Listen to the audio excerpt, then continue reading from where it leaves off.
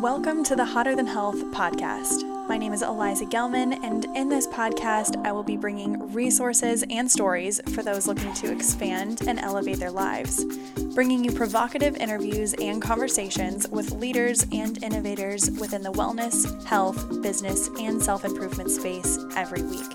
You will leave every single episode with tools, resources, and tips that you can implement directly into your life. Who doesn't love a good takeaway? You can't imagine what it's like to have someone that didn't even mean to tell you, that's not even a person, tell you that your mom isn't going to make it. Hello. That was a quick clip from today's episode. I'm so thrilled about our episode today because we not only have a professional on board, but he's also a brother-in-law. Right? So it's always fun to keep it in the family, you know? So we have Jay Schiffman on the podcast today, and we talk all about his struggle with mental health. We talk about therapy, depression, anxiety, suicide. We go kind of all over the place with this conversation. He's lighthearted, he's knowledgeable, and he's actually a wealth of knowledge in this arena. He is talking about the modern war on drugs. He talks about removing the stigma behind mental health, especially for men. This is such an interesting and important episode. I really hope you guys enjoy it. Actually, I know you will. Before we get into that, a couple quick housekeeping notes. Again, if you haven't already, make sure that if you're listening on Apple Podcasts or iTunes, that you go up, click subscribe, and make sure to leave a review if you want Hotter Than Health to show up a little higher in the Spotify or in the iTunes charts. If you are listening on Spotify, make sure you have clicked follow so that you never miss out on an episode that could be providing something super valuable for you. And once you click follow, you'll be good to go. All right. So a little bit more about our guest today, Jay Schiffman. So Jay currently lives in Philadelphia. He is the founder of Choose Your Struggle. You can go check out his podcast as well. He's a public speaker. He is a mental health advocate and a war on drugs advocate. So we are going to have such a great conversation with him. He's hilarious and he's super eloquent. I think that you guys will all really enjoy just even the way he speaks. So we'll get into that in just a moment. A couple quick housekeeping things. Remember, we did start the Facebook page for Hotter Than Health just for the members only. You go onto Facebook and just type in Hotter Than Health, answer a couple of questions, and I will be there to admit you in. I'll send you a quick message. That is me personally. So for those of you who have already added yourself to the group, I'm super pumped about it. Thanks for doing so. And that'll just be a nice way for the community to grow, and we can start to actually have a conversation. You guys can ask questions. We can get more in depth into certain topics, and there might even be some cool swag on there for you as well. So just go on, type in Hotter Than Health, and answer a couple questions, and then I'll add you into the group. So with that, one other quick announcement is if you are still interested in some nutrition counseling, one-on-one nutrition programming, I am starting to open up a couple of new spots. I think that if you are considering it, you may as well go on to my website, elizagwellness.com, and book a complimentary strategy call, and we can figure out if it's a good idea to work together, if it's a good fit. If it isn't, you'll still leave with a lot of value, and you will still leave with some idea of how to move forward, whether it's the monthly meal plan or we're going to work together one-on-one to help you either reach weight loss plateau goals, helping to integrate more plant dominant in a healthy way, gut health, digestion, all of that good stuff. So super excited to hear from you all with that. And with all of that being said, I am so thrilled to introduce you to our fantastic show guest today. Jay Schiffman is on the mic. Y'all will love this. And if you do enjoy the podcast, which I know you will, go onto iTunes. I don't know how you wanted to start, but I think it'd be really funny to open this by telling the story the first time I met you.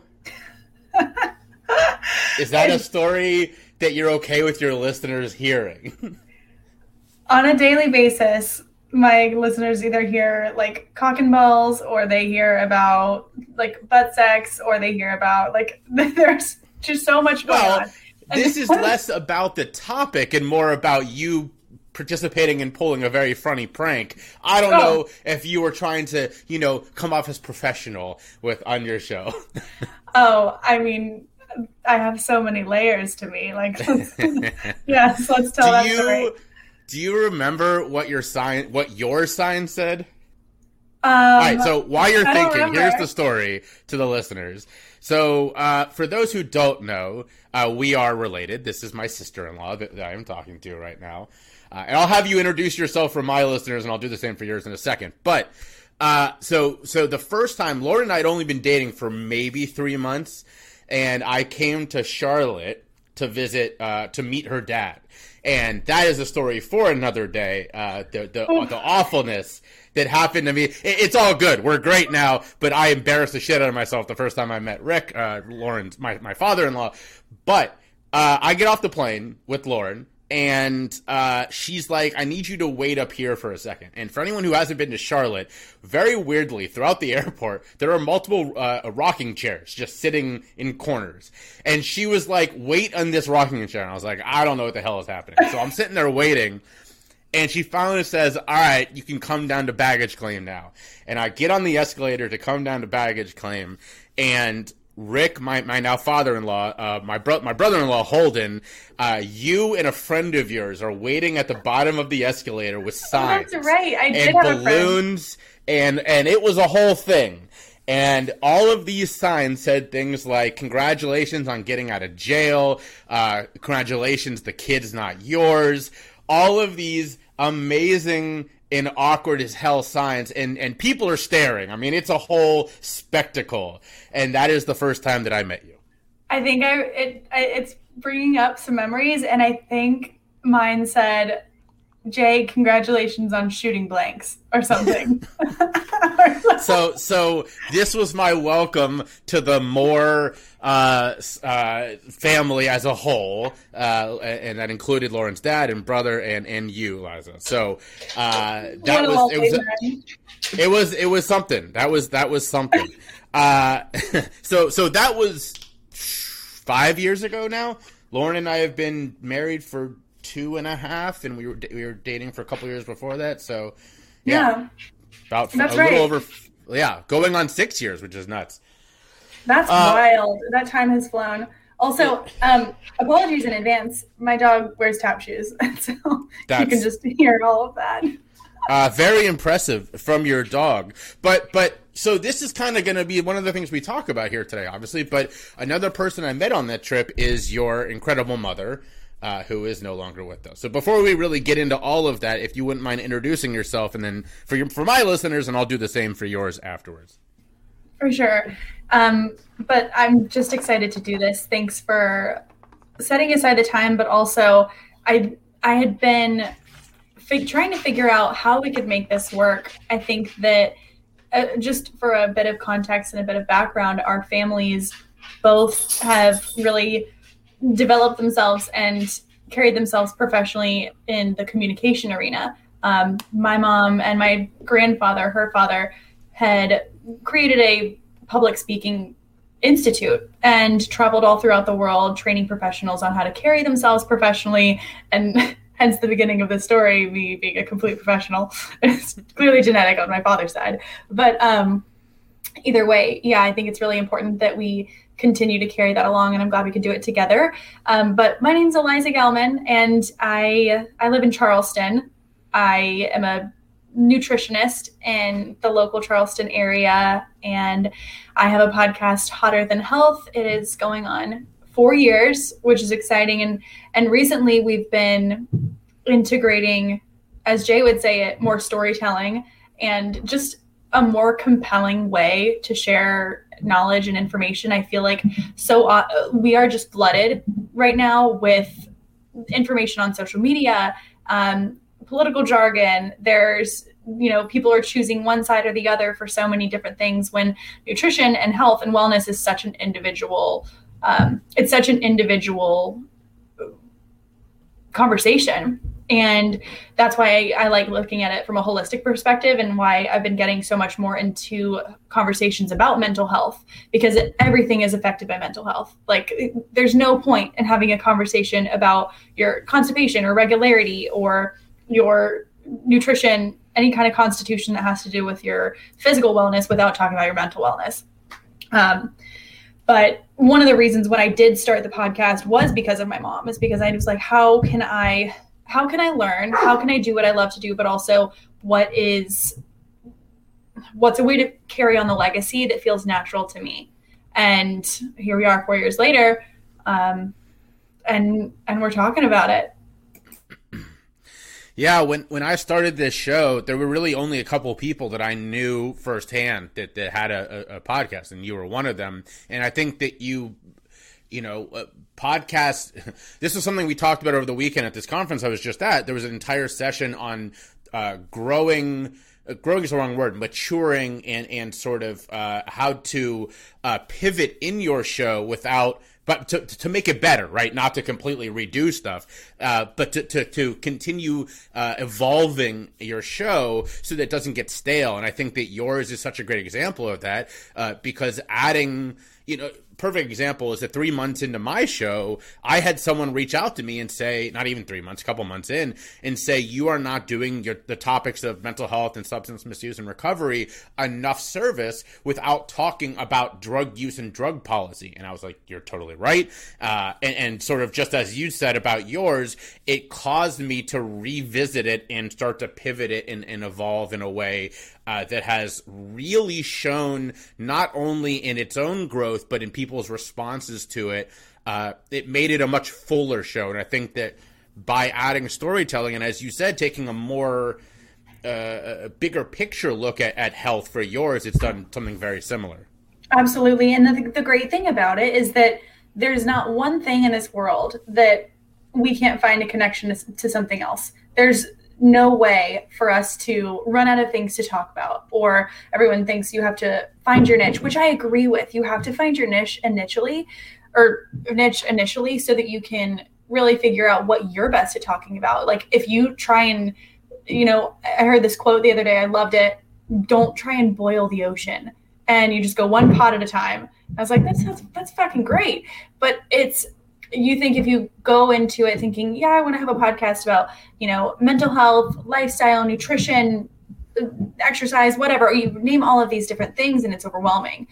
You want to try and be a professional or an expert in one area. And that way you have the credibility and honestly, the mental bandwidth to talk about multiple things at once. It's a lot. It's a lot to try and figure out. I had on one of my good friends the other week, Frederico, and we talked about his coming out story. It was Pride Month, and we talked about him coming out and all of the things that he went through, and HIV and all these things. And honestly, it took me aback, because I was almost a little bit nervous to go into that conversation, because I felt so ignorant. But then I realized I can't just let these fears of not opening up my mind to different things and hearing about these different stories, because how else am I going to grow? Like, this is how you grow. This is how you have conversations and you learn and you find different perspectives. And then that's what makes the world big, Yeah, I've had that experience myself. A buddy of mine, a guy that I was on his show and we've become podcast friends, introduced me to this former general who was fired for having a mental illness, and I was like, that sounds like a great story, but honestly, there are very few topics I can't talk about. The military is one of them. I just have nothing. I have no context.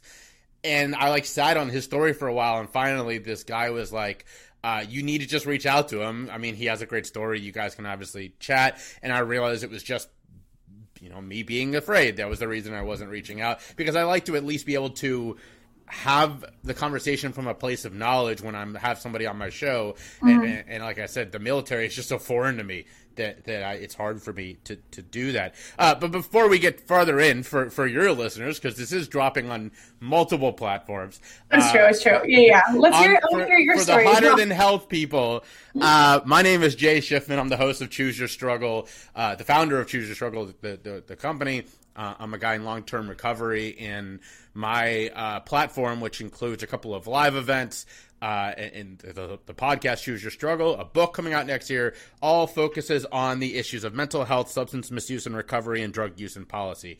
As we said before, obviously you and I know each other, we go way back, but there is overlap there. And I think that, since we're both taking more broad looks, and I love your point about, you do have to figure out your niche early on, but then you have to grow with it, and earlier today, I was on a site called podcastguest.com. Listeners, if you are ever looking to be interviewed on podcasts, I think it's the best. Set up a portfolio on there, and people reach out and ask you to be interviewed. I was looking at some of the shows that were looking for guests, and one of them, the name was like, Coffee with Ben or something like that, and the description was like hard to pin down. We talk about a lot of things, and I didn't pitch myself because I was like, why? Like all these other shows we're looking for this, we're looking for that, we're looking for this, and it's like I know that I can fit into that. I don't know that I want to be on a show where the guy is just like, I don't know, we'll chat about something. That's not interesting to me. That's not something I'm looking to do. Yeah, I think unless you're like you're a developed character on a show, then people like might know your shtick, and they might have something at least that they think that you would think is funny. Like that's really, really tough, and I hope that guy gets some good feedback soon, or maybe he has great feedback and that's working for him. But I think that also it does have to do with like, okay, how do I gauge success? Am I thinking I'm successful just because I really enjoy this? If so, great, keep doing what you're doing. But if you have a goal of like reaching a larger audience and helping them becoming a resource, that's another thing. And so we talked about this the other day. We mentioned I was a little nervous because I was like, shit, I have not overcome addiction. I have not had many people close to me. I have had people in my family, but many people very close to me that have overcome addiction. But then I thought back a little bit more. And then I thought about all of the women that I've worked with, men that I've worked with, and friends that I've known who have overcome food addiction and who have tried to commit suicide, alcohol addiction. And then I think we just put, again, the stigma that it is, you have to be under a bridge. You have to be like, you have to lose your job. You have to do all these things to qualify to be an addict or to be all these things. And that's just one of the million stigmas. But at the end of the day, it's anyone who has a problem that they don't know how to, something that can only be addressed when they want it to be addressed. And I think that's a common denominator from what I have heard. So I know for my listeners on the Hotter Than Health podcast, I would love to hear your story. I think that, to be honest, I don't think that I have really ever heard you tell at length the detail of your story, which it's a long story and it's a big one, but I'd love to hear where you got so deep rooted in your passion for sharing all of this. Well, I happy to. And I think that one of the things you hit on that's so important that I cover a lot is challenging our preconceived notions of what addiction means, what struggling with your mental health means. As you said, we do I do a lot of work about the history of drug policy and the history of the war on drugs. And the reason we all think of that extreme example of addiction being the model, even though, for your listeners, in case you didn't know this, roughly between 4 and 8% of users of substances will struggle with that kind of addiction. I mean, that's a very small number, but we were led to believe this for so long because the preconceived notion that all drug use is bad and all drug users are bad people. And then you hear stories like mine that really, I think, helps challenge that preconceived notion because, as you'll hear with my story, I didn't do anything wrong. It was done to me by a therapist. And so when you hear that and you're like, all right, well, clearly he... as I like to joke, despite what you heard from Nancy Reagan's Just Say No, I didn't start using drugs after a friend passed me a joint underneath the bleachers in 7th grade gym class. That wasn't my story. I did do that, but also that came later. That was after I was already using a lot of substances and my story actually starts as a preteen when I was put on ADHD medication in the late 90s, a time when that particular diagnosis had grown from roughly 350,000 in the 80s when I was born to almost 2 million in the late 90s. So clearly this was an explosion of this. And with that, as with most things, comes an explosion of pharmaceutical interest. And so I was on all these different medications throughout my teenage years. Unfortunately for me, at the same time, I am a person who struggles with their mental health, issues of depression, anxiety. I've had OCD my whole life. And so you take all of that and you give a person going through puberty, which we all remember how much fun that was, high levels of medication, and it creates this perfect storm that many young people go through. Unfortunately for me, instead of seeing this perfect storm that he'd helped create, my therapist gave it a name. It was a mood disorder that he later called bipolar disorder. So by my late teens, I am being treated for that as well. It was a misdiagnosis. I did not need those medications. And unfortunately, what happens when you are being given large amounts of medication you do not need, bad things happen. I developed an issue of misuse and then eventually a full-blown medical addiction to multiple of these medications.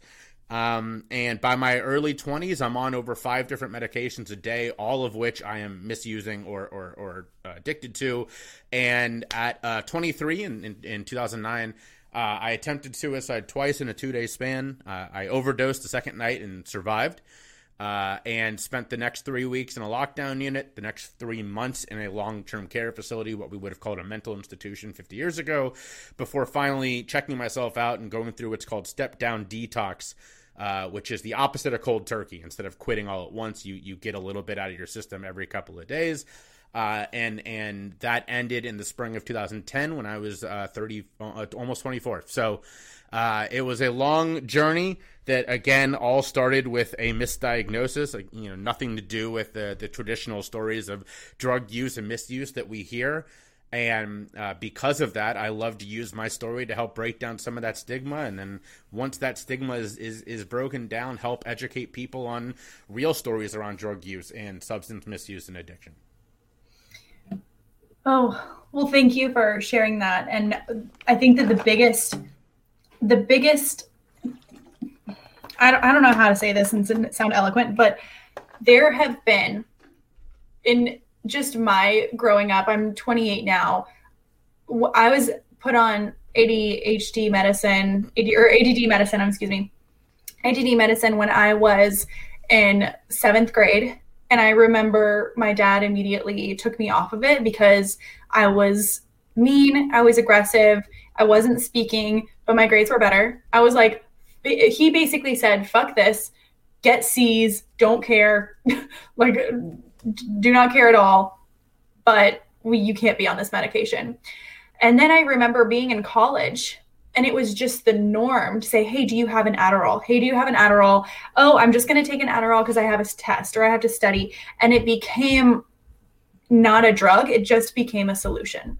Nobody thought of it as a pill. Nobody thought of it as a drug. Nobody thought of it as prescribed substance. It was just something you did. It was like handing someone a beer or like a pencil. And it became so normalized that everyone else started to observe other small intricacies that were quote unquote wrong. So this is when girls would develop eating disorders, and people would often say that they struggled with an eating disorder in college, when typically it became they didn't know how to eat when they were off of Adderall, or they didn't know how to drink when they were off of Adderall. And that's a big one. A lot of people who have struggled with alcohol abuse have also struggled with Adderall addiction, and not just Adderall, but any type of controlled substances like that. So, but when you mentioned that you had even beforehand dealt with, because anxiety is a huge, not just a hot topic, it's just finally kind of getting the platform that it needs, because people have been able to define it and kind of label emotions as anxiety. So people can understand it and they can relate, and they're like, oh shit, I didn't realize I had anxiety until you described that. And that's exactly what I have. Like, my chest is tight. I wake up in the middle of the night with thoughts all the time. I am unable to articulate full sentences, XYZ. Can you talk about what it was like for you when you were a male struggling with anxiety? Because I genuinely don't think that men get enough of a platform to be vulnerable with their mental health, anxiety, and depression. Yeah, so there's a couple of really important points that I think that you made in there. Number one, you're right that the ubiquity of Adderall was out of control. It's still, I don't know, I've been out of college now for so long, I'm sure it still is. However, I think what's everywhere still. What's really important to know is that, like, if college kids were just sitting around and it was ubiquitous for them to smoke meth, people would be up in arms, right? We would have parents everywhere rioting, and yet even the sister drug of meth in a pill form is ubiquitous. And by the way, look that up. That is real. Meth and Adderall are closer related than they are dissimilar. They are sister drugs. So there's only one what is it? One molecule that makes them different. Yeah, right. They are literally sister drug. They are almost exactly the same. So, and what's amazing about that, obviously, is that we all have this preconceived notion that meth is horrible and Adderall is just a thing that you take if you need a focus. So it's pretty remarkable there. Your question about the anxiety is a good one, because you're right. Men as a whole don't get as much opportunity to talk about this. I mean, hell, even looking at my show, a majority of my guests are women, and that is something that I do work at, because in every other space imaginable, women are underrepresented. So I do work very hard at making sure that women get a voice on my show. However, in the topic of mental health, it is a tough one, and a lot of guys don't want to talk about it.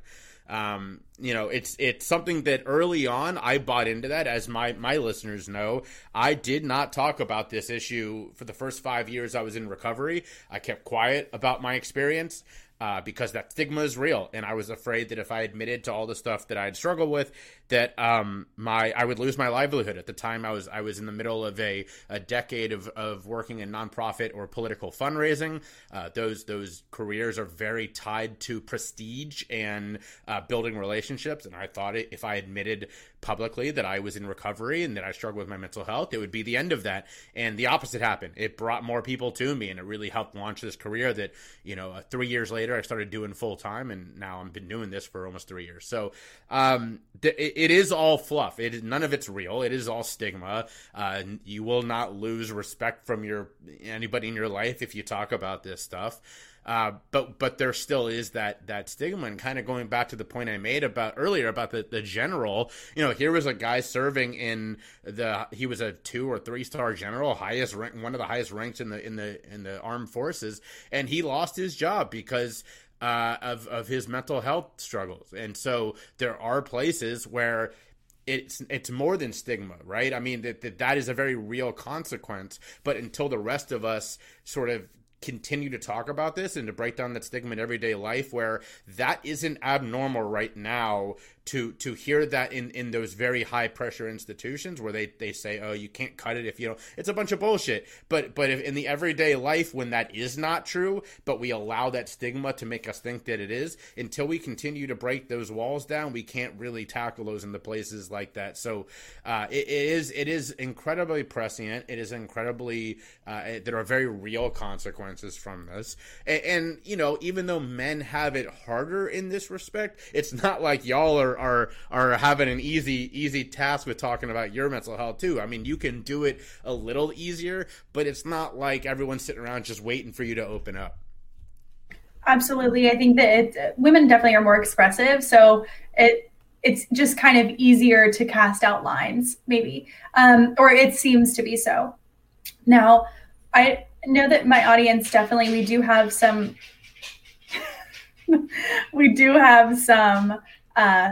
men who do listen, and a lot of women who listen, their partners, and they talk about it, or maybe I train these people, but I would definitely love to hear some specifics from you. And I know that's it sounds like he's having a really good time back there. So he's so low to the ground and so dense and heavy. He's a Black Lab Basset Hound mix, so he's just like very low and so sweet, but definitely taps. But I know that a lot of the audience would love to hear some specifics from you. What was it like? Like, what was a day in the life of Jay when you had anxiety, what were your thoughts? What were some things? And then so much so leading up to the fact that you tried to take your life 2 times. Let's not breeze over that. Well, so I will say that anxiety is still a part of my life. The only difference is I know how to manage it now. And that is directly a fault of our education system. I say this a lot, but why is it that growing up, we had PE, we had gym class where we learned about our bodies and how to exercise, or at least got out and ran a little bit.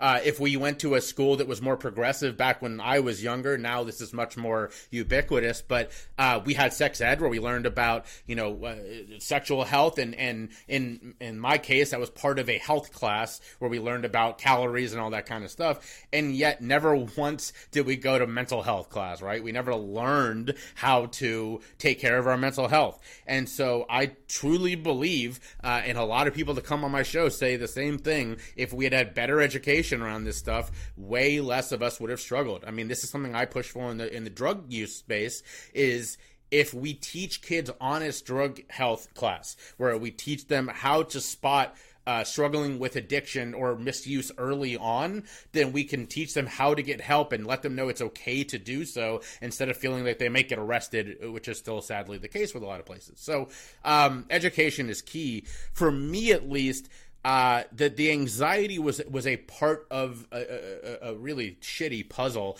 I mean, it was all wrapped up into one. When I was at my absolute worst, I was in such a rough spot that and a lot of this, a majority of this was the misuse and addiction, but there was just a complete lack of comfortable enjoyment in my life. Let's put it that way, in the sense that I was using a lot of psilocybin mushrooms, magic mushrooms, for those uninitiated, because I wanted to get out of my head so often. So I was probably using those 3 to 4 times a week in some stretches. I was smoking weed all day, every day, because it was the only thing that helped me feel calm, both mentally and physically. I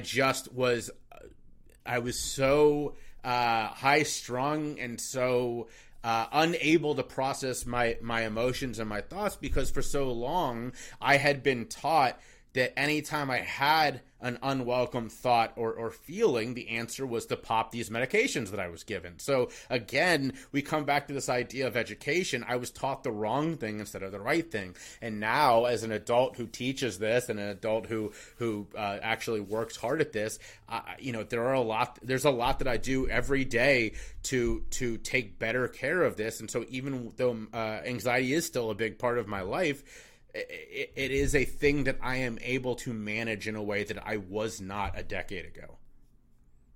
And when you talk about managing it now on a day-to-day basis, what are some of the tools that you have in your toolbox that help you, not just, CBD or meditation? What are some things that uniquely have helped you? Yeah, that's a great question. I am a big believer in CBD. I it's such a shame that we kept this not legal or not accessible for so many people for so long, because a lot of people are like saying, "Oh, this is such a new thing." It's not new. This has been around forever. There have been people for decades saying this, but they weren't listened to because weed was illegal. But you're right. So I think the right word you said there is meditation. I can and don't enjoy meditation. I can meditate. I do not enjoy it. Unfortunately, meditation has become the sort of the number one tool. And let's be honest, for a lot of people, meditation is hard. It is a really hard thing to do, where even if you can do it, you may not get the benefit out of it that all these people look. My dad thinks Tim Ferriss is like the fucking king, and that's cool. The guys like him and, all these dudes who are doing this amazing work to help people bring mindfulness into their lives. I respect it, because we need more people like them in the boardroom saying this. However, it took me multiple years of interviewing people. This is before I even started my podcast, of talking to therapists, of interviewing thought leaders on other ways to add mindfulness to your life, because they're so hard to find, because because 9 out of 10, 90 out of 100 articles that you read are only about meditation. And so I have a whole list of things. This is what I teach from. I actually have a course up on Listenable, which is a great online platform called it's Mindfulness Without Meditation. That's what it's called.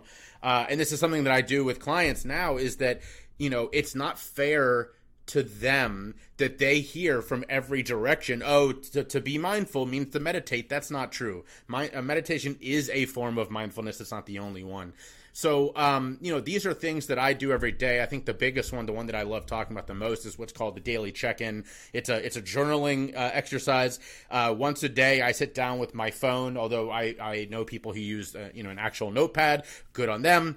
And they sit there, and the goal of this is to tap into your subconscious, because most of what's going on inside your brain, we're not even aware of, right? And if you're not taking the time to get down there, you're going to have a lot of weeds growing that you're not going to be aware of. And most of those you can deal with yourself just by spending some time with them. Some of them you can't. Some of the shit that you figure out that you hear down there or you find down there is going to be terrifying. And that's what a good therapist will help, work with you on.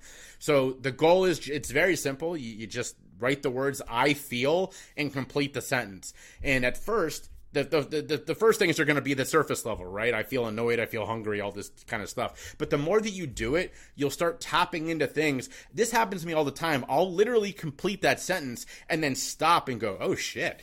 I didn't know that I was thinking that, right? Because that's the way that you let your subconscious boil up, is you kind of open it up and you give it space. Our brains are very much like a garden, right? And we're only aware of what's on top. But until you get down there and get your hands dirty and actually start pulling up weeds, you're not going to know what's going on beneath the surface. So that is definitely one that I recommend every day. And a lot of that stuff, honestly, the minute you write it down, it's gone. You're like, okay, you can feel yourself breathing a little bit easier. It's just not this shit that you're carrying around anymore. But like I said, occasionally you'll pull something up and you'll go, I don't have the tools to take care of that by myself. I'm going to take that one into my therapist's office. And from talking to so many therapists on this, I can tell you that they love this shit because they don't want to spend time on your, no offense, on your everyday bullshit. They don't want to spend that time. That's not fun for them. But when they're sitting there actually talking about real stuff with you, that's why they got into this. And it's the place where you two can do your best work. So try this exercise, and if you are a little worried by what comes up, that's okay. It's very normal. We all have those thoughts, but if you're worried, take it into your therapist. I love that. And also, therapy. There are so many different, even online platforms, and therapy might be like $100 a session, but there are some that, and honestly, the more you do it, the better. It's not one of those things where it's like the gym and it's like eating healthy. It's like one salad a month is not a health nut going to make, but same thing is like doing one push-up every month. It's not going to like make you strong, but you want to do it consistently. And it is like flexing a little muscle. I think that's really great. There could not be a better time to tell you about today's show sponsor, BetterHelp. So BetterHelp is an online therapy center, all right? BetterHelp will assess your needs and match you with your own licensed professional therapist, all right? You can connect to a professional therapist in a safe and private online environment, all right? And I think that that's one of the hardest things about therapy, is just showing up and getting there. So they've completely eliminated the middleman and bringing therapy straight to you. So you can start communicating in under 48 hours. That is amazing. It's almost impossible to get an appointment anywhere else. It's not a crisis line. It's not self-help, and it is professional counseling done securely online. All right. So you can send a message to your counselor anytime, and you'll get timely and thoughtful responses. Plus, you can schedule weekly video or phone sessions, which I love. So you can do all of this without having to sit in an uncomfortable waiting room, because BetterHelp is committed to facilitating the greatest therapeutic matches so that they can make it easy and free to change counselors if you need it, which is always fantastic. If you just don't click with that person, you need to change it up, BetterHelp makes it so easy. It's more affordable than traditional offline counseling, and financial aid is available. So this is available for clients worldwide, and you can find whoever you need to talk to, any particular expertise. You don't have to limit it to just talking about one specific topic. You can talk about self-esteem, grief, anxiety, stress, depression, LGBTQ matters, family conflicts, trauma, anything. It's professional, it's convenient, it's affordable, and anything you say is, of course, confidential. Remember, this is not a crisis hotline, all right? In fact, so many people have been using BetterHelp that they are actually recruiting additional counselors in all 50 states. I want you to start living a happier life today. And as a listener of the Hotter Than Health podcast, you're going to get 10% off of your first month by visiting our sponsor at betterhelp.com/hotterthanhealth. Join over 1 million people who have taken charge of their mental health. Again, that's BetterHelp, HELP.com/hotterthanhealth. All right. I have my first session on Sunday, and I can absolutely not wait. So make sure you go check out BetterHelp, HELP.com/hotterthanhealth. No, let me give a shout out to one that I think everybody needs to know about, because you're right. You're dancing around a little bit, but therapy is really hard to find for some people. It's very expensive. And if you can even find someone, my listeners know, and everybody here in Philadelphia knows, I've been bitching about this lately. Since we moved almost 4 months ago, I've reached out to now 13 therapists. Only 3 got back to me. 2 of them didn't have availability, and the one person flat out denied me because of my insurance. And I have insurance. So it's very hard to find. Check out the website Peer Collective. So what's great about Peer Collective is that they are not therapists. They're all people. The only qualification is you have to test very high in empathy, and then you get trained by them in their responses. And their goal is not to provide therapy. They're not therapists. Their goal is to be that person that sits with you and helps you sort of just be with some of these issues, right? They're not going to replace your therapist, and that's not their goal. However, just like we all have that friend, I know you do, who kind of uses you as their therapist, right? They don't have someone, and so they reach out to you every time there's something big going on in life, and that's fine. We all want to be there for our friends, but after the 3rd, 4th, 5th of those in, like, let's say 2 or 3 weeks, you're like, yo, dude, this is what a therapist is for, right? Peer Collective will be that person for you. Like, they'll be like, all right, let's talk about this stuff. And here's the best part. It's cheap as shit. It's like $20 for a half an hour, like $40 maybe for an hour. So if you're just working through some stuff, if you just want someone to be there, I recommend Peer Collective. They're new. They're changing the game, and I love them. Oh, there we go. Good plug. I'm going to put that in the show notes. That's fantastic. And I think it's nice to just have another human and someone. I think that there's a lot of pressure when you go into a therapist office that you have to honestly, that you have to have problems. And a lot of the time, my therapist would even say, hey, come in on days where you're feeling great. Like, let's figure out why you're feeling great. What's not on your mind. It kind of sometimes makes you realize, wow, I worry about this constantly. So that's one thing that I would also like to say. But So then I think this is a great opportunity to pivot a little bit and talk about your experience in this realm, because, as I alluded to earlier, literally, like, we had barely met when you went through one of the things that they always rank highest on life traumas, right? And I was so lucky to get to meet your mother before she passed away, but we didn't have a lot of time together because she was already towards the end of her battle with cancer. So did you have a good therapist after that, or how did you deal with all of that in the aftermath of her passing? So let me tell you that the exact way that we started our conversation today is the way I have handled the past 4 years, is address slightly and then deflect and then ask questions. And that is how, okay. So starting back, I was 24. I was living in Arizona, and that's where I was living when I was flying back and forth from Arizona to Charlotte almost every weekend. And I also would like to say, I want to put this out there that I don't have hard feelings about certain people that I know you are close with, Jay, and certain family members who I've become distant with. because of all of this. And, I just want to put it out there that does not make people bad. It just means that sometimes you learn that people do not serve you and maybe you don't serve them, and you have to create boundaries, which is a part of my journey. So it was very challenging when my mom was diagnosed, of course, thinking, okay, my mom, she has thyroid cancer. It is typically one of the type of cancers that people beat.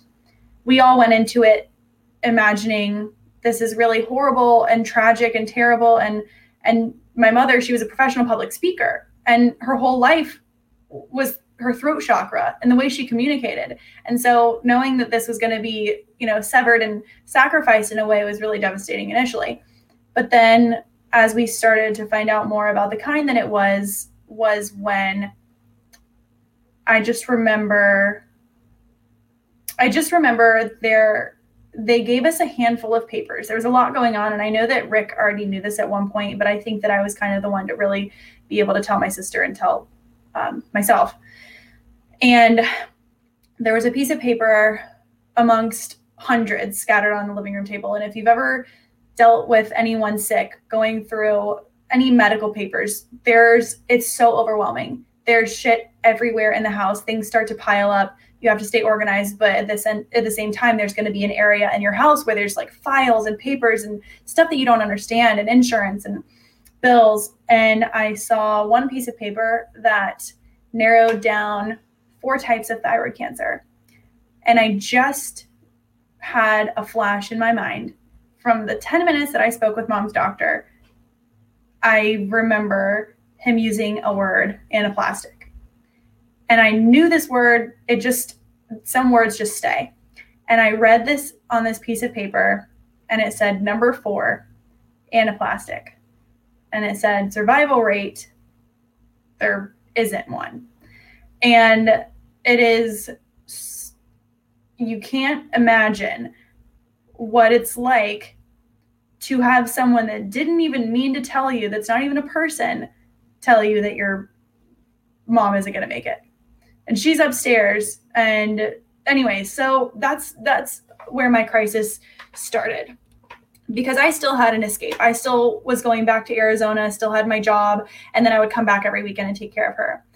As soon as things took a turn for the worse, I said, fuck this. I don't know exactly how long she has, but I'm going to move. So I moved from Arizona to Charleston because I knew she didn't have long, and there was just no way I could be in Charlotte. Like, I couldn't be around that type of energy after it happened. So one thing that I would like to say and normalize is the fact that it is okay to not be super emotional in the way that it seems like you should be when these things are happening. People are like, oh my God, your mom is dying, all these things. What was the hardest for me was getting through the day around the energy of people that I was around. And not my mom. My mom was the easiest to deal with, in my words. But some of the people that I was around, death really brings out a really not great side sometimes.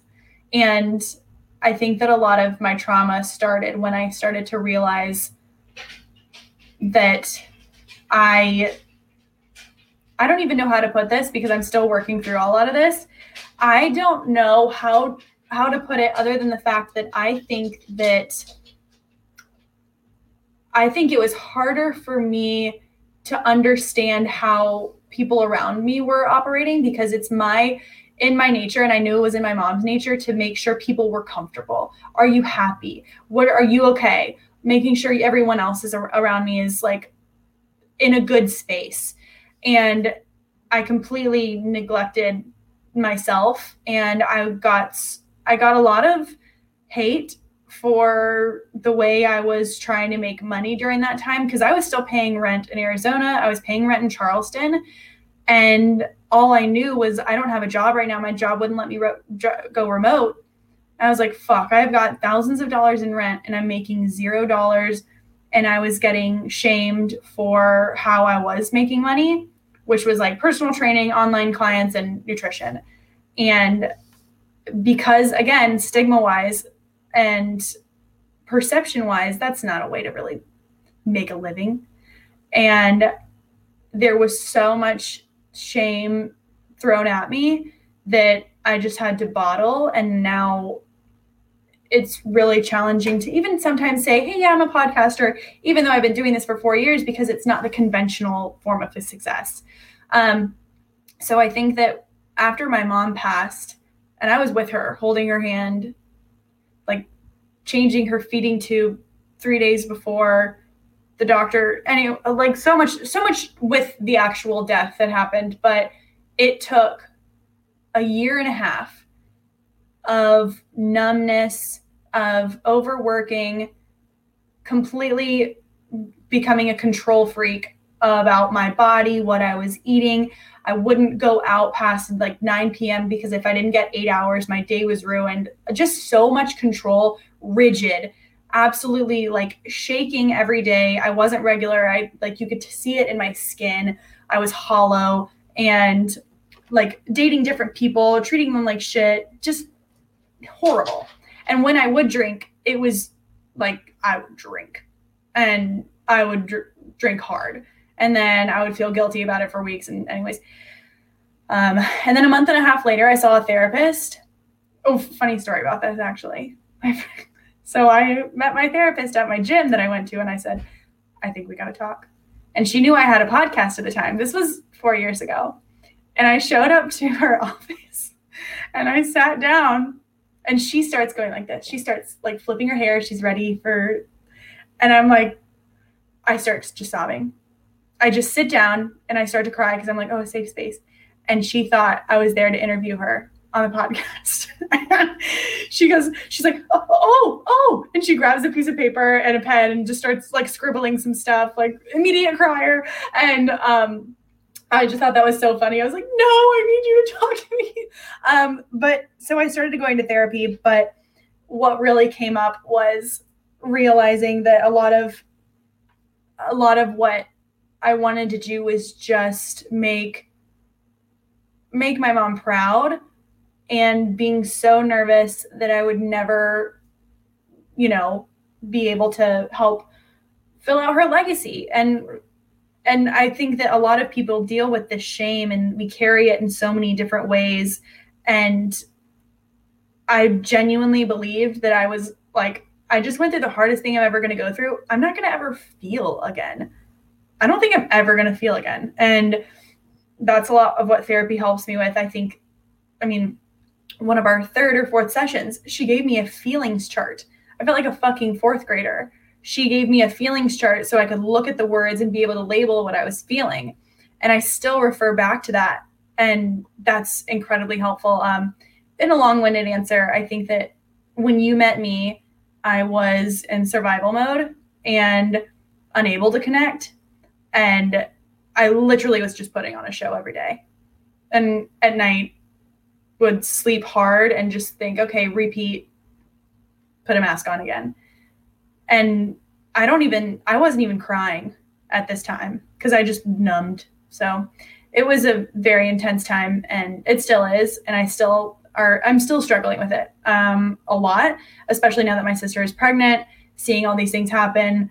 My boyfriend, his mom is no longer with us either. So I'm like, well, fuck, I gotta find some mother figure. And it is challenging. So I really just implore anyone to not wait. Like, don't wait almost 2 years to go seek therapy after a traumatic event. I just can't. I wish that I had done more for myself. And I wish that I had allowed people to help me and talk to me, but I didn't want it. I genuinely, like an addict, I just thought, okay, I don't need it. I don't have a problem. I'm fine. And until I like sat myself in a mirror and just couldn't look at myself, then I knew I had to go to therapy. So there's obviously a lot in there, a lot of different directions that we could take. I think first, good on you for doing it. A lot of people, this is literally people I've worked with who are we'll go through something traumatic. We'll start working together. And as I say a lot, I don't do a lot of coaching anymore because my goal is to get someone to go to therapy at the end of the day, like, is to graduate beyond me. Like, I want that for them. And it doesn't happen as often as I would like or you would hope. But they'll, like, go through something traumatic and then you'll be like, oh, but I don't need therapy. And it's like, what? Why would you, like, what is going on in your head? What's the mental gymnastics that working with me makes sense, but not a therapist? Like I don't understand that. I think that people are so scared to see the truth, and I think that people are scared to feel that sense of hurt. That, I mean, at the end of the day, nobody wants to be told that there's nothing they can do to fix it. At the end of the day, I didn't want to be told your mom is dead and you just have to move forward. It's way easier to sit in pain than it is to know that you are in pain and out of control. So was your therapist able to help you process some of this, or was it, I mean, I know that when you go through something like that, simply sitting there and being okay is the first step. Was your therapist able to help you then take the next step of starting to work through some of it? Yes. And a big part of what we did was in the form of, I think that I needed someone, she was super soft. There are some therapists that will tell you directly like it is. They just listen and they tell you and they're straight up. I didn't know what I needed, but I knew what I didn't need. And I didn't need someone to be super aggressive and harsh with me. She was super soft. So I think going into it, we had the right connection off the bat. And that's super important, to be able to open up to someone if you feel like there's a good connection there. She really, like you mentioned before, one of the things that still helps me that I'm a little resistant to, just because I don't really love writing, but writing things down. I have had a lot of clients, nutrition clients that I've worked with on mindset, who we just write, I have a million different writing prompts, like just her asking, what do I love about myself? What kind of shame am I holding on to? Figuring out and unpacking the type of shame that I was holding on to that was not allowing me to grieve properly. And a lot of that did come with like some stepdad issues. A lot of it came with some abandonment issues that I felt and some shame issues that I felt, and then instability. And I think that I just always felt, I told her this all the time. I said, it feels like someone shook my snow globe and the snow has never settled. And I don't even know what the picture on the ground is supposed to look like. Like, I have no idea what I want my life to look like. She went in and helped me understand that it doesn't have to look like anything, but we're always after a feeling. And what are we feeling right now? What do we desire to feel? When in our lives can we look back and say, this is a time that's been super impactful and happy and progressive for me? And progress is a big thing for me. Like, I'm definitely an achiever. I like to tick things off my list, and I like to be known for people and be a professional and whatever. But I think that knowing that it's not always about achieving is really helpful. And for her, she helped me with a lot of writing prompts and journals, and we worked through shame. And I actually need to see her again, because I feel like I've just recently discovered some like childhood shit. And now I'm like, I keep writing it down, but I don't want to lose it. And so, but she's so busy and I can't get it. It's like, I can't get to her. So maybe I'll call that hotline. Yeah. I mean, it's when you, it's one of the reasons that therapists always like, when you leave their office, one of the last things they always say is like, when do you want to see us next, or see me next? I mean, part of that is because you got to keep that ball rolling. But the other part is that, like, for them to make money, they kind of have to be at full capacity all the time. And so sucks for them, but also for you, because if you don't make that immediate appointment, the chances of you getting back anytime soon are pretty slim, which is a stupid, broken business model that a little bit of the blame goes on therapists for continuing to perpetrate it, but also that's unfortunately how the industry works. So totally. It's pretty fucked up. It is fucked up, but also it does. Here, let's play devil's advocate here, because that's just how I am. I am so pleased at how many people are going to therapy and talking about it right now. It has become so much less way less stigma on it than there was even a few years ago. Even for little kids going to therapy, talking about it. And I think therapy sounds like you're going to go in and to a psych ward, you're going to go in and hopefully it's a comfortable place that you feel safe in. And that's sometimes all people need is like a space to feel safe in, even if they just sit on their hands with their thumb up their ass for an hour. They just deserve a safe space and a space where people will listen and help to like pick up on those words that their friends haven't been able to.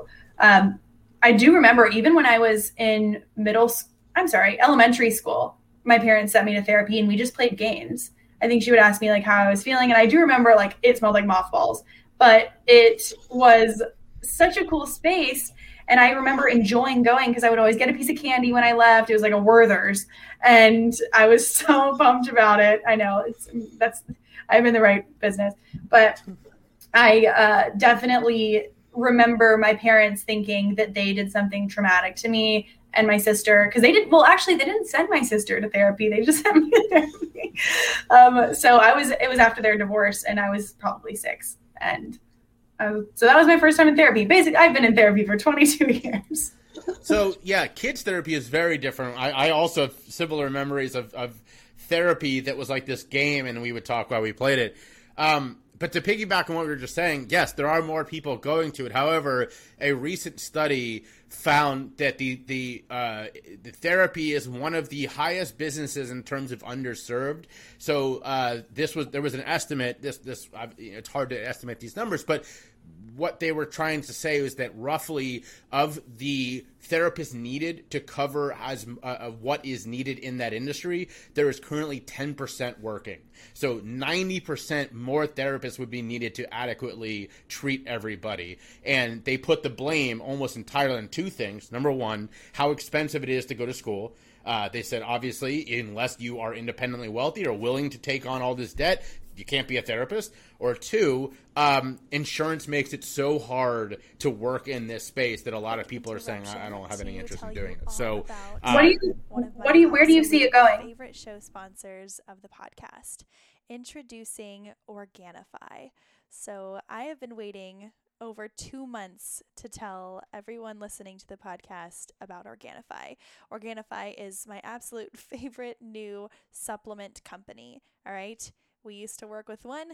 Now we're working with another. Reason being, they have tons of products that would blow your mind. Not only are we talking probiotics, hydration, greens powders, but we're also talking about protein powders. All right. So the 2 products that I really want to talk about to you guys today is Organifi's plant-based soy and whey-free protein, as well as the greens powder. All right, so if you've been following me on Instagram, you know that I've been using the greens powder. We have a tiny kitchen right now. I'm not using my juicer as often, and so I still want to get my greens in the morning. So I've been using their greens powder. It's got moringa, it's got matcha, it's got adaptogens, full of antioxidants, potent nutrients, minerals, and vitamins. I am so pumped about this greens juice.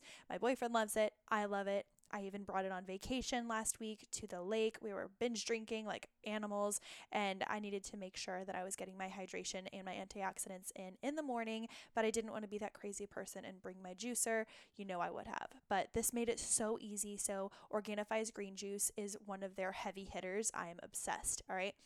One thing that I also love about Organifi is that they are organic, no GMOs, no bullshit ingredients. They're tested just like you need them to be for heavy metals and everything that you can think of. So make sure that you guys are fully grasping this. So some of my absolute favorite, and actually the #1 nutrition podcast on the Apple charts, and I think in the world, is actually sponsored by Organifi as well. And you know I wouldn't lead you wrong.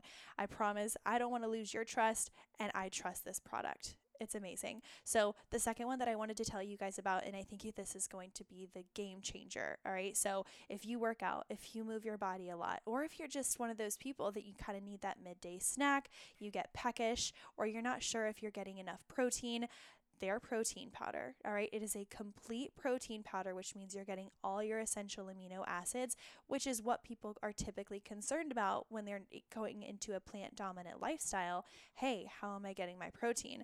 not to fear. Organifi is here. All right. So you guys, the Organifi protein, I've been using their chocolate. I've tried their vanilla. I am obsessed.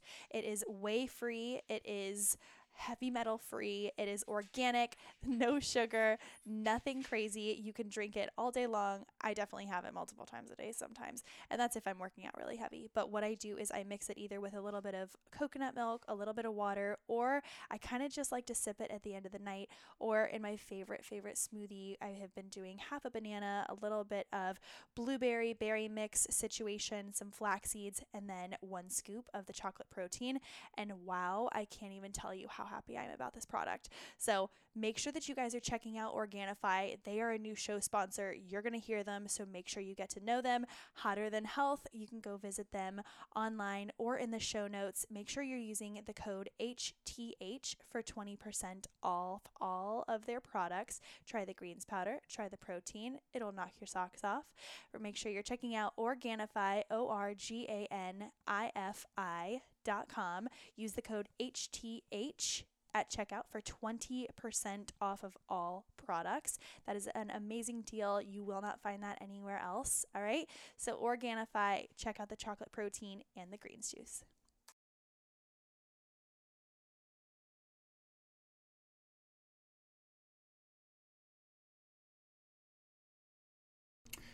That's a great question. So here's something that a lot of people unfortunately don't know. In 2010, I'm going to say 10, it might have been 11, as part of the initial Obamacare Act, Congress passed what is called parity. And what that means is if your insurance plan offers physical insurance, which all of them do, not only must they offer mental health coverage, they must also offer mental health coverage at the same level as your physical health. That is literally a law. Do you want to guess how many insurance companies take it or live up to that law? 2%. Goose egg, not a single one. The reason is it's super expensive for them to do, and they know that none of our amazing people in Washington will call them out on it. And so even though that was part of the law, it's completely ignored. Wow. And so because of that, there's good and bad here. We don't have to pass a new law. It already exists. The bad side is there's now this precedent of, well, okay, we have it, but it's ignored. So is there an opportunity for this to have a change in Washington that forces insurance to live up to the parity law? Of course there is. Is it likely? Not really. So I have no hope. However, passing laws is really fucking hard.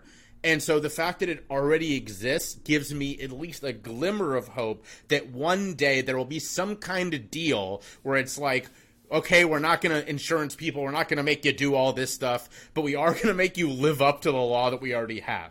So that gives me a little bit of hope. However, there's not much. And honestly, let me tell you, I have worried for 5 minutes in the past 5 years about my teeth and my gums, which I'm not proud to admit. But then in the past 5 years, I have thought every single fucking day about therapy and anxiety. And let me tell you how many times I've gone to the dentist. Again, goose egg.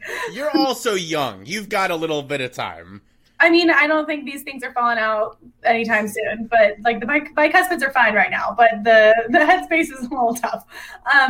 But so what I also would like to touch on is talking about how we can holistically approach a friend, because I think that sometimes we don't see any problem, whether it's addiction to food, narcotics, XYZ. We don't see a problem until we see it in someone else first. And I have a lot of friends who take Adderall, and I have a lot of friends who struggle with Adderall, and it has turned into eating and drinking disorders, and it's fucking terrifying.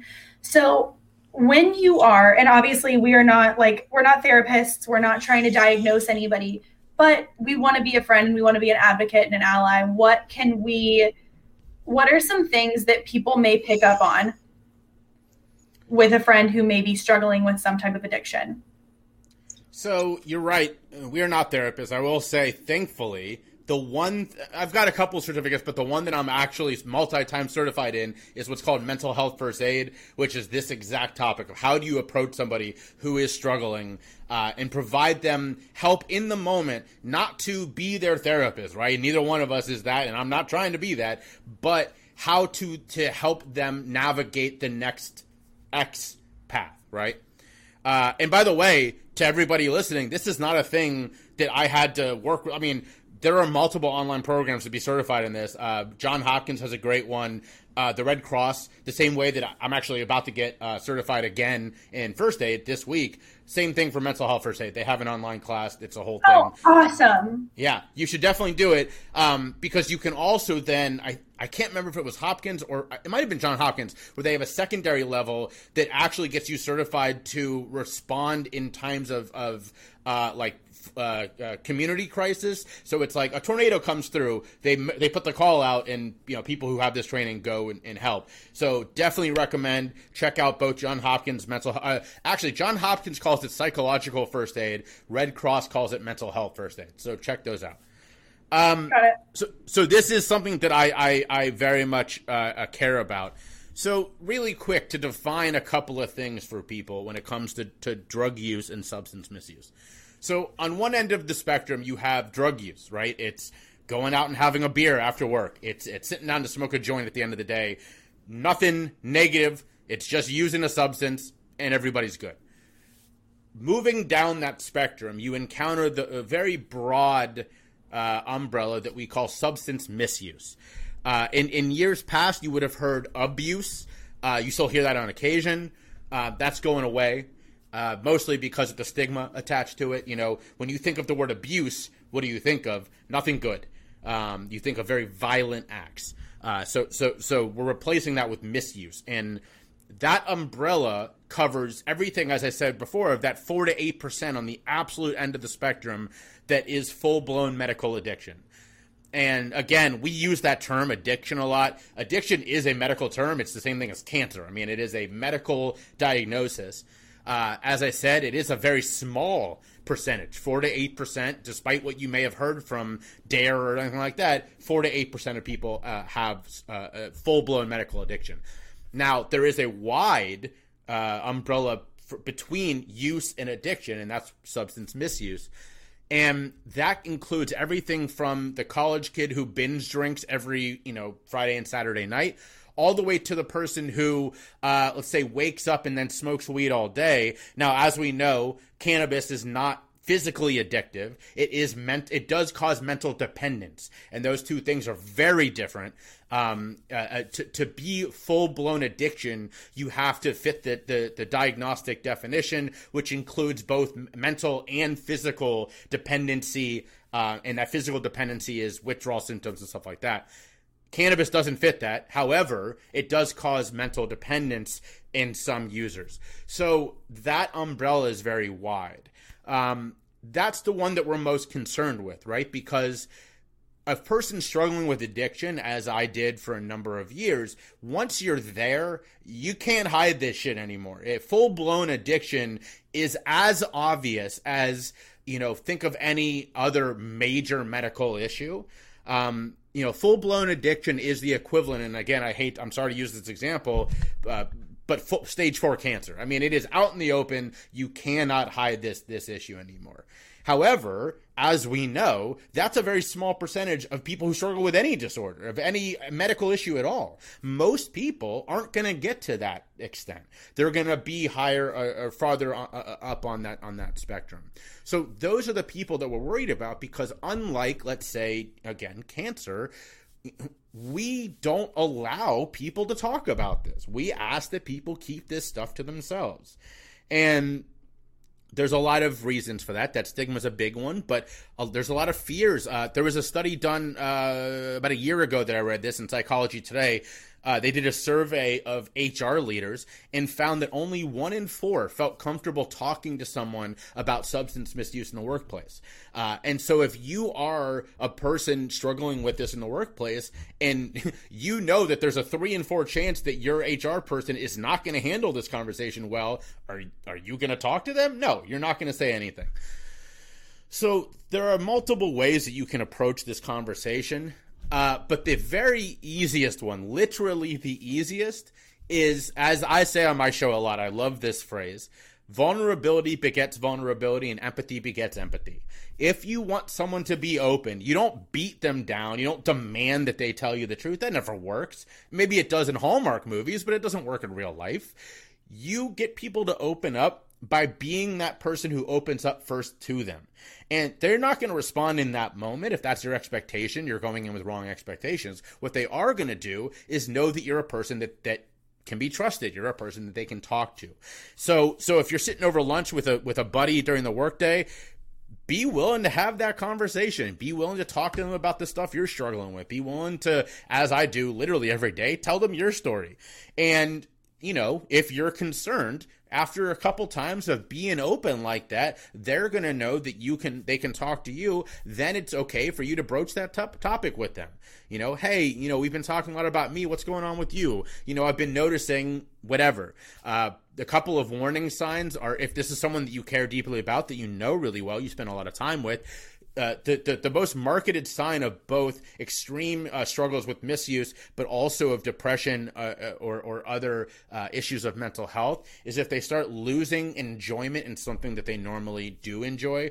So a perfect example is, you know, I'm a big, let's say, baseball fan, right? And the Reds are coming here to Philadelphia in a couple of weeks, and I can't wait to go. If all of a sudden I told my wife, you know, I don't really want to go, I'd rather we just stay home, she would know, okay, there's something going on, because that's something that I love. And so if you are hearing that from your partner and they don't really want to talk, oh, I just don't want to go, I want to stay home, you know, yeah, there's probably something going on with them. And in that moment, it's not the right time to talk about it, because they're not going to want to, they're going to close down. But later you can go, hey, you know, I was really worried when you said that. Something you want to tell me, what's going on. The overall message I guess I want to leave on this is, don't be afraid. People say this all the time, well, but what if I'm wrong? What if they get mad at me? I mean, they may, but if you're worried about that, you're going to be racked with that guilt if you don't say anything and something terrible happens. Yeah. When you were, I don't want to minimize it, but when you were at your rock bottom and you were this was crisis mode, were your parents, you know, you were in, you know, of course you went through different types of rehab, but not rehab, but yeah, you went through different, what is the right word to use? I mean, I don't want to offend anyone, but again, I say rehab when I'm not telling my story, because it just makes it easy. Okay. And in reality, if I want to be technical about it, I say lockdown and institutionalization, or whatever the case is. I was not sent to rehab because, unfortunately, sort of the more detail of that part of my story is, because of the misdiagnosis, everybody in my life thought that I was still struggling from bipolar disorder. It wasn't until I got to the long-term care facility and met people with bipolar disorder and people struggling with addiction that I went, oh, wait a minute, I don't have that, but that I recognize. So my story, my transition was a little bit different from struggling to recovery than a lot of people's. Do you remember a time when a friend reached out to you thinking that something was wrong? I do. I unfortunately for me, and so I'm going to answer that question a little bit backwards. When I attempted suicide, both times I called the same person, not to tell them, you know, I'm scared, I need help, but to tell them what I was doing. And the first night, the reason I wasn't able to accomplish it is that friend texted 2 other friends who rushed over to stop me. The next night, I took the pills first. That's how I attempted to kill myself and ended up overdosing, and then called the same friend who called 911. So there were people that had expressed concern. However, unfortunately for me, again, I'm in the minority here. my issue was a misdiagnosis, and so I was able to explain it away with, but I just have bipolar disorder. Now, unfortunately, the devil's advocate side, or the flip side of that, is that's exactly what caused me to attempt suicide, was that I had explained away what was happening in my life as this diagnosis. And then the realization hit me of, okay, I've been given this medication for going on 5 years. Not only am I not getting better off this medication that's supposed to help me, it's actually making it worse. And so instead of saying, wait a minute, maybe something is up with that, I said, clearly I am unrecoverable, I'm unfixable, and that's what led me to attempt suicide. So I'm not the best example in this case. However, I actually have a conversation later today with someone who went through a very similar experience, heard me on a podcast, reached out and said, I am where you were, I need help. So there are people who go through this. If you are one of them, please reach out. But not using me for an example here for a second, there were multiple times after this all went down that people came out of the woodwork. I mean, I remember being in the lockdown unit, and we didn't have cell phones or anything like that. This was 2009. Cell phones existed, but I was in the hospital. We all had our payphones or landlines. And, I remember being on the phone with friends and them being very caring and very loving. And the stark dichotomy of here, 2 days earlier, I was sure that nobody cared. And now here I am, everybody's obviously expressing their love. So would it have made a difference if all of that happened 2 days before? Of course it would have. If someone had reached out then and said, I know you're struggling, can I, or come over, right? It would have made a huge difference. But everybody loves to come out of the woodwork after, these things, not before. Totally. And can I ask a detailed question with that? When for the second time, when you did it first, you took the pills first, when the police came to your house, were you living by yourself? Were the doors locked? Were they able to get in? Like, how the fuck? I'm nervous. This is such a shitty part of the story. God. So what? I was living in a drug house. I own this house, but I was living with like 10 other people in a 3-bedroom house, and the only thing we had in common is we were all using a lot of drugs together. And I say this again as a person who advocates for safe and healthy drug use. We were using unhealthily together. There was no safe drug use happening in this house. So now let's think about this for a second. If everybody in this house is using drugs and one person overdoses, imagine if I hadn't called this friend. Do you think everybody else living in the house would have called 911? Fuck no. Probably not, right? Because what's the last thing that they want to see at that moment? A cop car. Okay, makes common sense, right? Unfortunately, that's still how we treat this issue in the country, even though it doesn't make sense. That night, again, like I said, my friend called 911, and as we do in this country, for whatever reason, they sent a cop and no ambulance. So the cop knocks on the door and says he's looking for Jay Schiffman. One of my last memories of the night is coming downstairs because I see the lights and I hear the cop. I don't know what's going through the mind of everybody else I'm living with, but the cop handcuffs me. He takes me out of the house, and the last thing I remember before succumbing to my overdose is he slams my head off the side of his cop car while trying to throw me in the back seat. And that's it. Then I black out. So luckily for me, he takes me straight to the hospital and I get the medical care that I needed. But a lot of people aren't that lucky, and what's really interesting is I posted this story right when the calls about after the murder of George Floyd, when people were sharing their stories with cops, and I shared this. And there were so many different responses, but some of them were, well, I don't know what you're complaining about. They came to get you. And my comment was, well, why the fuck was a cop there? Why was I being let out of my house while in overdose in handcuffs? Why was I being bounced off the side of a cop car while in overdose? No other country, and honestly, no one else, no other medical issue is treated this way other than overdose. So I lived through a reason why we should rethink the way we handle some of these issues. And it was if I had gone into full-blown overdose in the backseat of his car, he would have had no idea what to do for me in that moment. And he shouldn't have been put in that situation. So what was, and just to take a step backwards slightly, what did he say when he put you in handcuffs? I don't have no memory. I had taken enough that I was starting to, as I said, I blacked out literally 30 seconds later. So I barely remember this moment. Yeah. And the next moment I remember coming to, handcuffed to a bed at the hospital for a brief moment. And then I remember coming to, as I describe it, it's almost like a scene from a movie where I have this distinct image of reality tunnel visioning, rushing back to me, like consciousness.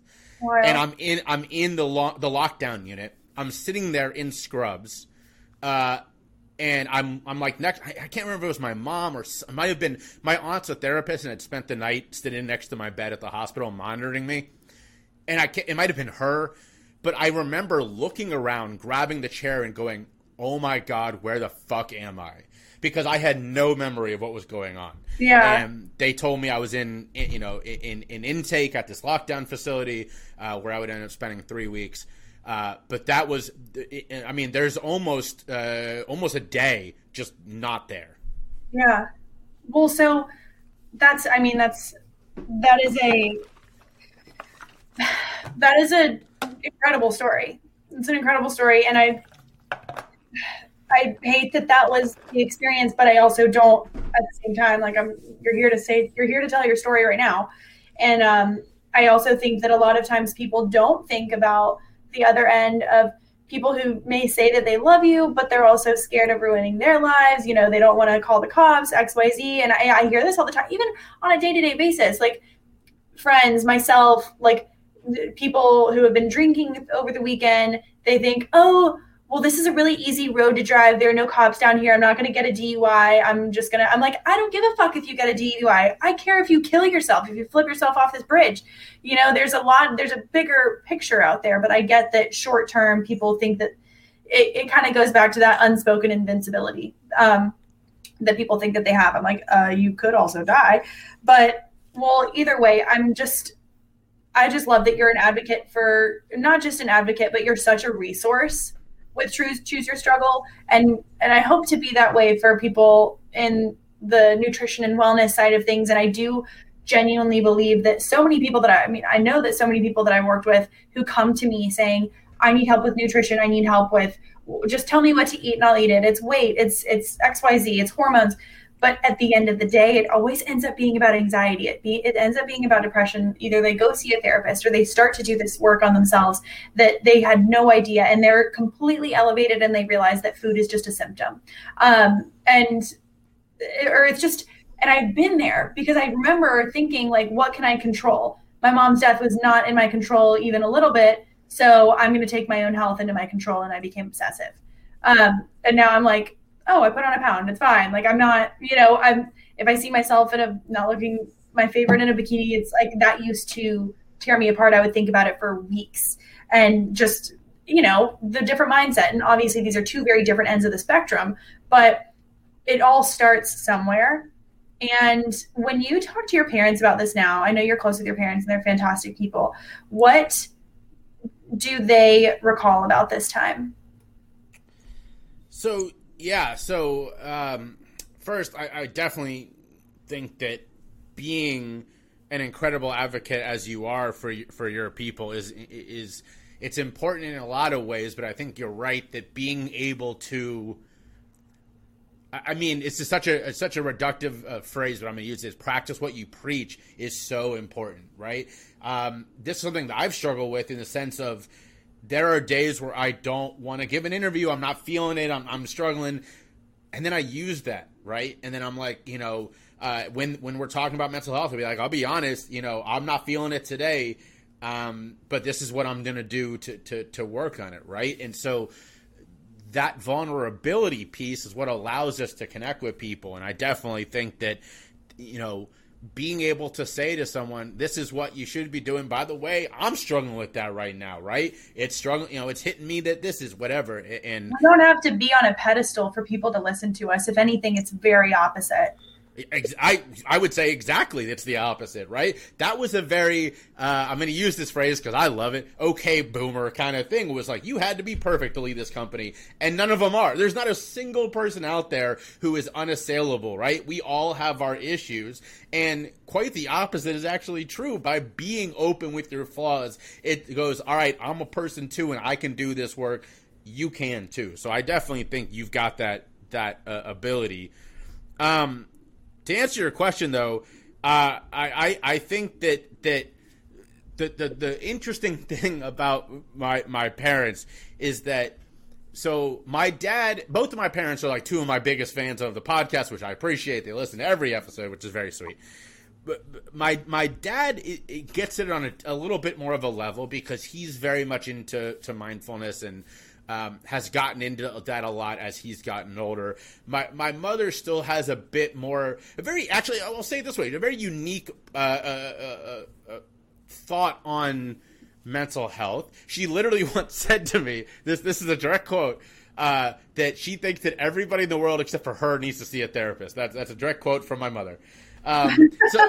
So there is definitely a support for people from both of them. And my mother did tell me, actually, that she's only seen a therapist, I think she said twice in her life, once, you know, when she was young, and then once when I was going through all my shit.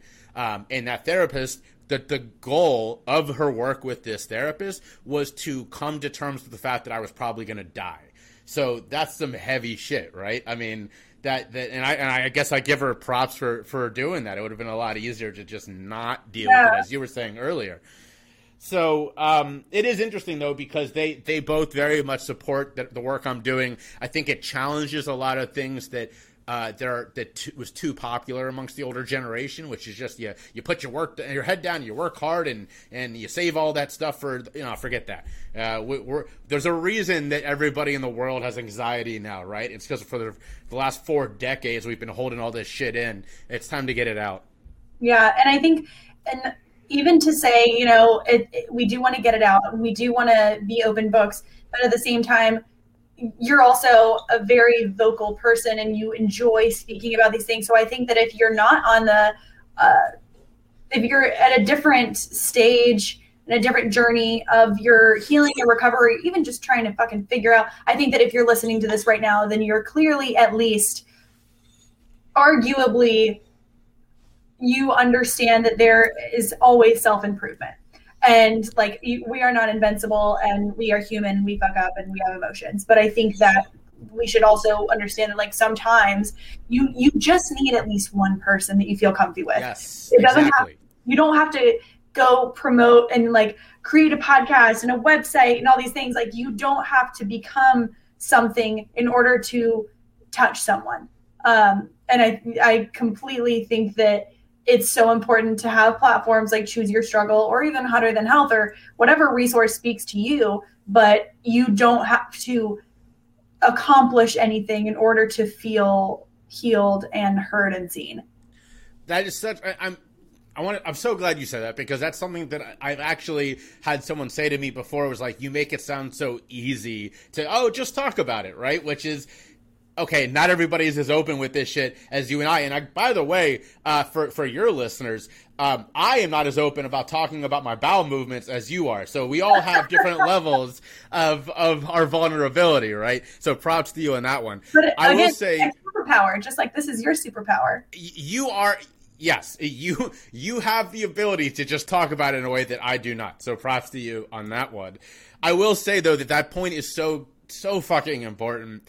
I was silent about this, my stuff, as I said, for 5 years after I got in recovery, because I still believed the stigma. And it took one of the few people in my life knowing my story, who happened to run a storytelling event, hounding me. Not hounding, I mean, he was nice about it, but being like, I support you doing this, I think you should tell your story, 4 times before I said yes. and now I do this for a living, right? So you're right. It doesn't take having a platform. It just takes that one person to be like, I'm here to listen, and I believe that you can do this. And I make this offer whenever I speak, whenever I'm interviewed. We have a saying, those of us who work in this business, we'd rather spend 2 hours talking to you today than 2 hours at your funeral tomorrow. And I say that in the sense of, if you don't think you have that opportunity, you're listening to two people right now who are there for it, right? You're listening to two people right now who will stop what they're doing and say, great, let's have a chat. Here's my phone number. I do this all the time. I make this joke a lot. I've literally had someone reach out over TikTok, and I don't recommend it because I forget that I have a TikTok all the time. So don't reach out over TikTok. However, I'll give you these code words. I like to do this because I think it's important. If you reach out to me and say, I heard you on the Hotter Than Health podcast, right, and I have a question, or I was just wondering about something, I know that that's your code word for I need to chat, and I'm not going to push you. I'm going to say, great, here's my phone number, or here's a Zoom link, let's chat, and then we're going to do this in private in a way that is easy for you. You don't have to say, I'm worried about something, I'm struggling with something. I know those are hard things to say. All you have to do is, I heard you on the podcast, and I have a question, or I was wondering about something, and I'll get it, and we'll make some time. I completely agree with that. And likewise, if you're struggling with, constipation, irregularity, nutrition, like enjoy your water, Jay. I'm telling you, I will not back down on this. 6 times out of 10, the reason why people are unable to detoxify and feel energetic and naturally light and their highest self is because they are unable to tap into the fact that they have anxiety or depression, or they cannot see. So I'm able to kind of be a mirror for this. And I just updated my website, and I was like, I have to put on here that I feel like I have an intuition to see people's pain points as soon as they talk to me. But it's because I get it. I totally get it. And I'm not saying that constipation is the same thing as overdosing, but I'm saying that in my realm, people are struggling, and what it means is you're holding on to something. Constipation is you're holding on to something. You're unable to communicate or eliminate in any way. And a lot of the times it comes from something deeper. So I think that that's just where I have really understood. I want to say, as someone who has lived through an overdose, survived 4 months of step-down detox, and unfortunately has, as with most people, been constipated at one point. They're not equal, but they're also not that dissimilar. So I do not recommend any of them. But none of them are great. But I think it's good to know that you have people who can either talk shit with you or talk, just listen. So I'm just so happy that we've had the chance to talk about this, and I have no idea how I'm going to edit this up. And I'm probably just going to let this play. I'm going to probably cut off the very beginning and just say an honest conversation with Eliza Gelman of Hotter Than Health. That's it. I'm going to do no editing. Just put it out. Maybe I'll do the same exact thing, and maybe I'll even keep in tip taps behind me. Well, if you don't mind plugging yourself, give your resources, as we say, pimp yourself out, Mr. J. Let us know where we can find you. Yep. So you can find me at my website, jayschiffman.com, JAYSHIFMAN.com. I'm on all social media at either Choose Your Struggle or Jay Schiffman. And you can find the podcast wherever you listen to podcasts at Choose Your Struggle. All right, your turn. My name is Eliza Gelman. You can find the podcast anywhere you listen to podcasts. It would mean the fucking world. And I say the F word because it's so important. If you went and subscribed to the podcast and downloaded some episodes, if you enjoy it, leave a review. That's amazing. Subscription is absolutely incredible. And it's free. So anywhere you listen to podcasts, you can find me on Instagram at ElizaG_wellness or Hotter Than Health podcast. I'm on TikTok, even though I hate it. I'm on YouTube if you want to pull it up on YouTube. It's everywhere you listen, anywhere you can find, and anything you want to do, you can find. I'm going to pull up your TikTok right now. Don't do it. Hey, I do have one that kind of it got hot for a minute. It was like 90,000 or something. And I was like, wow. What? I know it has not happened since. And I have a lot of, you know what? I will say I have never experienced such trolls as I have on TikTok. People got mean. I will say that at this point, maybe you'll be the first. I don't know that I follow a single woman on TikTok that doesn't use it to advertise their OnlyFans. So I think you'll be the first one that isn't just an OnlyFans advertisement. Would you please go hit follow and you can share with all your friends? But hey, at the same time, the TikTok is great for little tiny tips on hydration, how to stay regular, how to integrate nutrition, and like small tips. I think it's really fantastic. So I do have a couple videos up there that I think are good. Also the website, we just rebranded and it looks great. Eliza G. wellness.com, and you can book a nutrition consultation. They are complimentary because we can just figure out if it's good to work together. But this is a long plug of mine. But I'm going to put everything in the show notes for everyone. I'm going to put in some information on the online therapy platforms, as well as the non-therapy, the Peer Collective, and Jay's information. So if you guys want to follow him, he's just a heap of knowledge and really a fantastic speaker and eloquent. I dig your story. Now, thank you. Well, thank you for taking this time. My listeners, definitely go check out Eliza. Thank you so much for listening to today's episode. If you haven't already, headed to iTunes. If you want us to show up Hotter Than Health in the iTunes chart for more people to see every week, make sure you subscribe on iTunes and leave a review. If you want to do the same thing for Spotify, if you listen on Spotify, take a look at your screen. If you haven't already hit follow, make sure you do so and leave us a review. Anything you do is so helpful. Take a screenshot of the episode and post it on social media. Let people know that this is a resource for them. It's provocative, it's fun, it's wellness, it's health, it's sex, it's money, it's all that good stuff. I'm so excited to have you all with us in this growing community. Check out the show sponsors in the show notes, and we will talk to you next Thursday.